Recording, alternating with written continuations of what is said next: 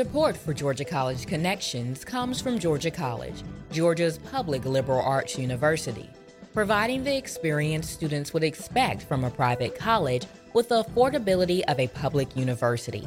For more information, gcsu.edu.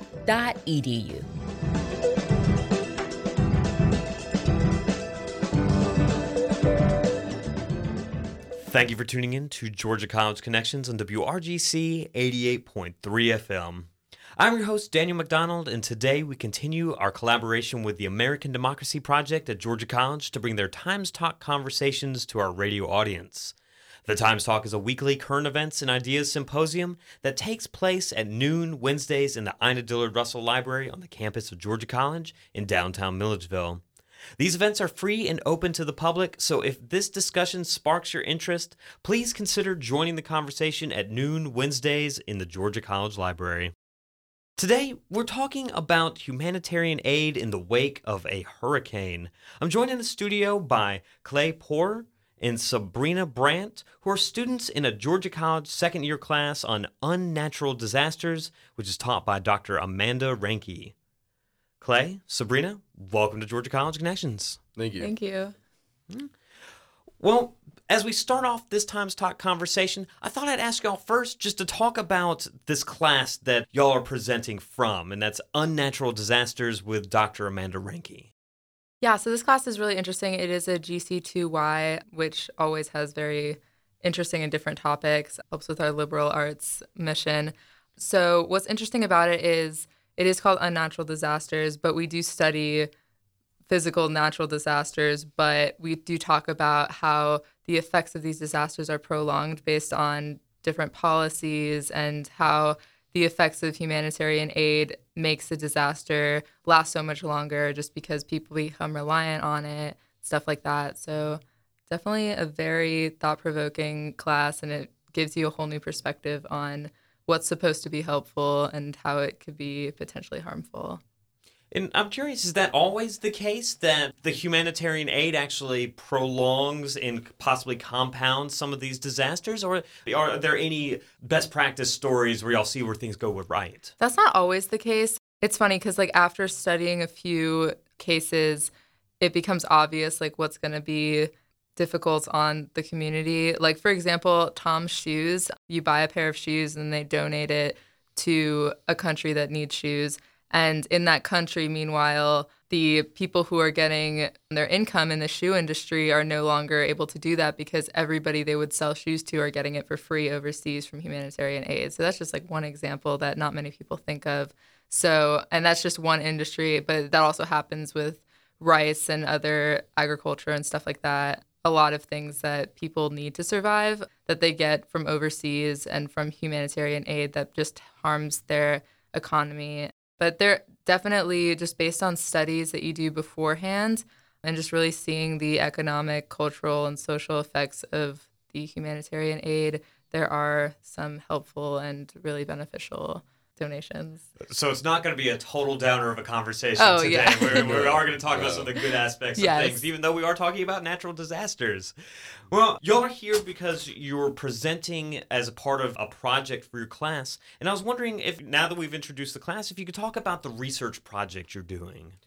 Well, mainly the research project we're doing is we're researching United Nations aid and even other humanitarian aid groups that provide immediately after said disaster. Examples are mainly what Sabrina and I are discussing are, I'm doing Hurricane Mitch and she's doing Hurricane Felix. Both hurricanes are massive Caribbean hurricanes that struck both Honduras and Nicaragua at the time. Mitch during the 1980s and Felix here in the 21st century. One of the big things that we've noticed through it all, especially discussing our class on natural disasters, that Hurricane Mitch, Honduras was seriously affected. Up to 6,500 people died, and about 2 million people were completely affected by this hurricane. And it raised all the way up to, internationally, it got all the way up to $6 billion in damages in U.S. dollars back in the day. But then in Hurricane Felix with Sabrina, we found out that only 248 people lost their homes. Only 248 homes were affected. Very few were affected after it. And so that's also a big describe for the term unnatural disasters, whereas it's completely preventable. Every disaster is almost preventable where you live if you prepare for it. is basically one of the big things that we discuss with our class with this topic. And I'm curious, could you expound upon that idea that every natural disaster is preventable? Is that, as Sabrina was talking about, the after effects of when that humanitarian aid starts coming in, those parts of the disaster are preventable, or? Well, actually, what's interesting, the reason that we chose Felix and Mitch were both Category 5 hurricanes in the same area, so just decades separated, but the aftermaths were so different because they used that humanitarian aid to their advantage, and they put it towards better infrastructure to prepare for another one. So instead of thousands of deaths, they just 102 in Nicaragua during Hurricane Felix, and only a few homes were affected in Honduras, as opposed to in the 80s, the hundreds and thousands of people and homes that were either dead, missing, or destroyed during the same amount of wind and rain, just showing how the effects of the aid has helped better their community and also just prevent the same disaster from having the same effect. So really, between the two of these hurricanes, it was a story of just learning your lessons the first time and then putting those best practices into place and really preventing another almost human catastrophe on top of this natural disaster. Right. Yeah, absolutely. And you could obviously take a negative and make it a positive in this situation, whereas both countries, the infrastructure such as bridges and all this other stuff and levees were completely, utterly destroyed after Mitch. Even the president of Honduras said, due to this hurricane, our production for our country has been pushed back by a complete 50 years. And then for Felix to happen only 30 years down the road, after all the aid, they rebuilt their infrastructure to withstand this type of disaster again. And it proved that it was the best decision they could have made. So almost being destroyed, they could actually rebuild anew in a sense. All right. Well, we're out of time in this segment, so we're going to take a short break right now. But if you're just joining us, you're listening to Georgia College Connections on WRGC 88.3 FM. This, of course, is one of our collaborations with the American Democracy Project at Georgia College to bring their Times Talk conversation to our radio audience. The Times Talk happens each week on Wednesdays at noon in the Georgia College Library. If you're enjoying our conversation today and feel that you have a part to contribute, please consider coming out and joining the Times Talk each Wednesday at noon in the Georgia College Library. Today, we're talking about humanitarian aid in the wake of hurricanes and other natural disasters. I'm joined in the studio by Clay Poor and Sabrina Brandt. Stay tuned and we'll be right back with more Georgia College Connections.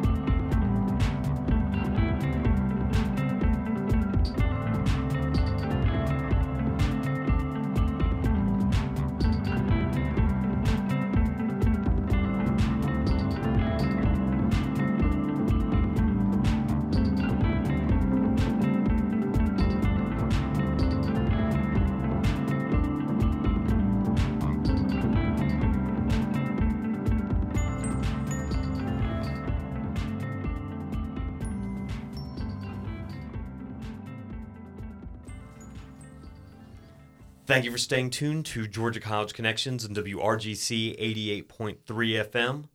We're continuing today with another edition of our Times Talk collaboration with the American Democracy Project at Georgia College. We're talking about the humanitarian aid that comes in the wake of a hurricane or other natural disaster. I'm joined in the studio by Clay Poor and Sabrina Brandt, and they are students in a Georgia College second-year class called Unnatural Disasters.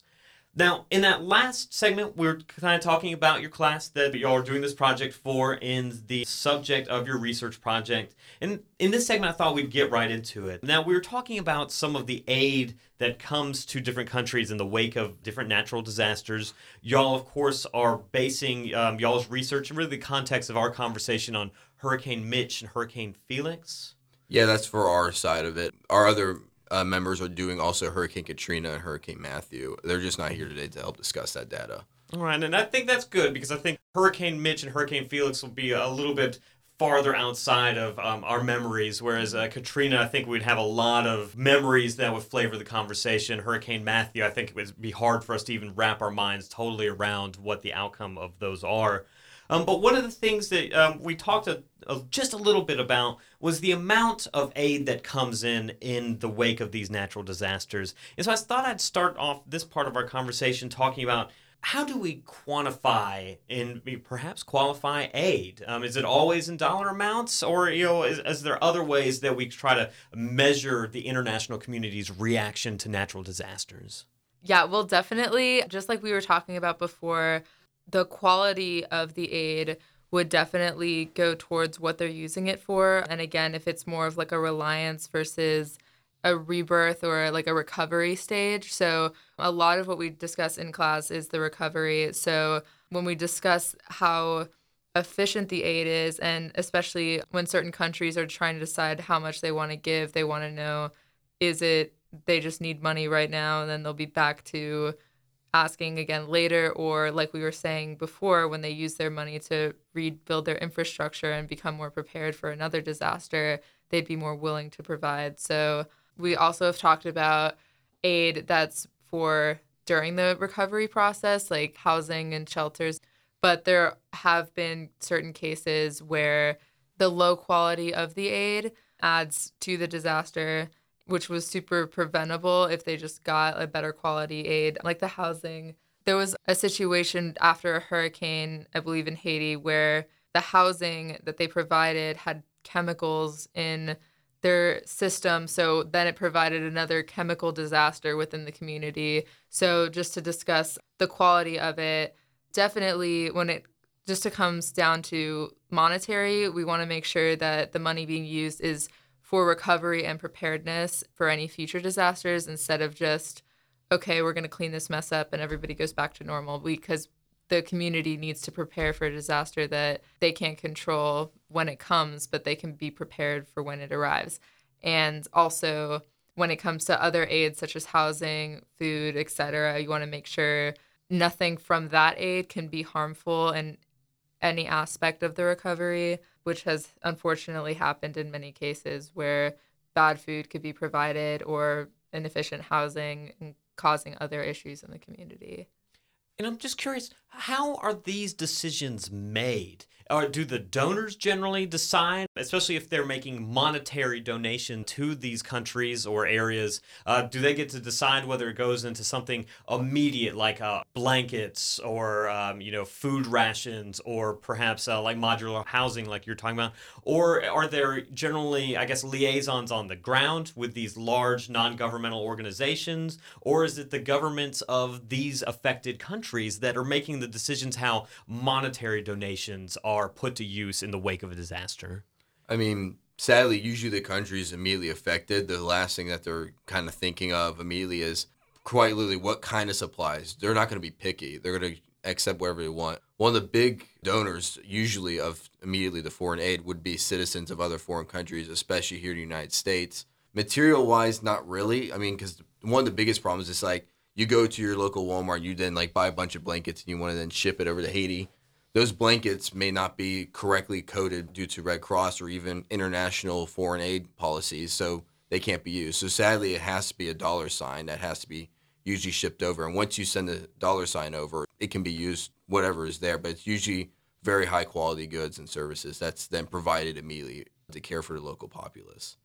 We are global citizens and we're concerned about people that we would never get the opportunity to meet. Are there any things that we should be thinking about when that next natural disaster hits a place far away? Should we be thinking about not just donating money or maybe selecting the organization that we donate to because they have a specific mission? Is that something that y'all be able to even touch upon with the research that y'all done? Well, definitely. I think one of the most important things to do whenever you donate, even to any cause, it doesn't have to just be natural disasters. Just do your research on where your money is going to. I know there's definitely been controversy in the past where people find out that the money they donate to a cause is going to people in higher up positions in the nonprofit. So always do your research no matter where you're donating to, just to see whether your money is going towards something that you think it's going towards and it's something that you support. and whether the money is actually helping the economy or not. I said earlier with the Tom shoes how it builds a reliance on the communities that they're donating to. They're not going to say point blank on their website, when we donate a pair of shoes, we're harming the shoe industry in that country. So definitely just to ask, how is my donation going to contribute? And just think about economic, social, and cultural outcomes of your donation and if it will be helpful or harmful in any way. Well, it's happened again. We're out of time in this segment. But if you're just joining us, we're talking about humanitarian aid in the wake of a natural disaster. I'm joined in the studio by Sabrina Brandt and Clay Poor, who are the students in a Georgia College second-year class called Unnatural Disasters. You're listening to Georgia College Connections on WRGC 88.3 FM, and we're having another Times Talk conversation. Stay tuned for more.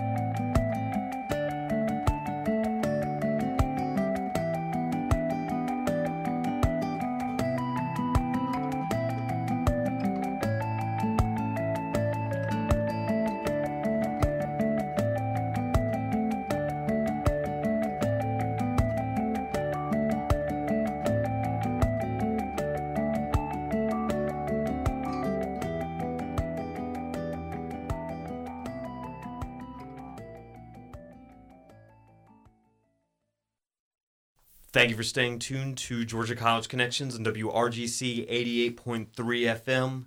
We're continuing our collaboration with the American Democracy Project tonight, and we're doing one of their Times Talk conversations for you, our radio audience. Of course, the Times Talk happens each week, and if you enjoy our conversation today, I want to invite you out to the Georgia College campus at noon on Wednesdays so you can participate in the Times Talk yourself. Today, for this Times Talk, we're talking about humanitarian aid in the wake of a natural disaster. I'm joined in the studio by Sabrina Brandt and Clay Poor, and they are talking about their research project for the Georgia College second-year class titled Unnatural Disasters. Now, as we were leaving out in that last segment, we were talking about how important it is to do research to make sure that your charitable donation actually goes towards its intended purpose and that it's used in the most effective way possible. And it drew in me a question of how could our radio audience do that research? What advice do you have for them to know that they're putting that charitable gift to its best use? Yeah. So definitely when doing research, if there's a specific task that comes with it, instead of saying your donation will help a child in need, saying this donation will provide a child with X many meals or etc., making it like SMART goals, the acronym specific, measurable, achievable, realistic, timely. So just applying that to what your donation will be going to, just because everybody wants to say, oh, I donated money to help a child in need. What does that mean? So make sure you know what that means. Again, the economic, social, and cultural effects of your donation and just seeing if it builds a reliance in the community. And when you say builds a reliance, that's again going back, making that community reliant on someone else. Correct. For perhaps a good or service that that community itself may have provided in the past. Right, exactly. Which the reason why this course is called Unnatural Disasters is because it talks about things like reliances and how the hurricane passed, but there's still a disaster because people are dealing with the other effects of humanitarian aid and dealing with crumbling buildings all around them and just trying to deal with the recovery, which is still part of the disaster, which even if the actual hurricane hit them as past, it makes a very short disaster prolonged and can make it last through generations after. And you also mentioned another interesting thing in that answer right there about kind of identifying exactly what this aid will go towards. Mm-hmm. And I was wondering if through the course of y'all's research you found any kinds of aid, as in, aid that provides food or aid that provides knowledge about agricultural practices or other things? Is there any specific types of aid that are generally most effective, regardless of, I guess, the cultural context or the actual context of that natural disaster?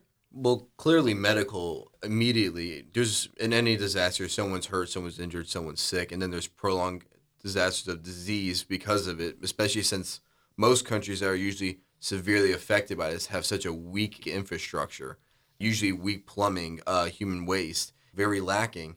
And so immediately already aid for health is critical in every situation. That's always the immediate thing that happens. Another one would be transportation. In Hurricane Mitch, 30 helicopters from both Mexico and U.S. were immediately donated for the 2 weeks that international occupation of Honduras and Nicaragua to help relief after Hurricane Mitch, and then they left. But just the immediate sense of both aid being on standby is probably the most critical form for these countries, I would say. And then I turn that question around to, what are some of the worst ways that you can contribute towards a natural disaster? Things that are just completely superfluous and don't really have their intended effect.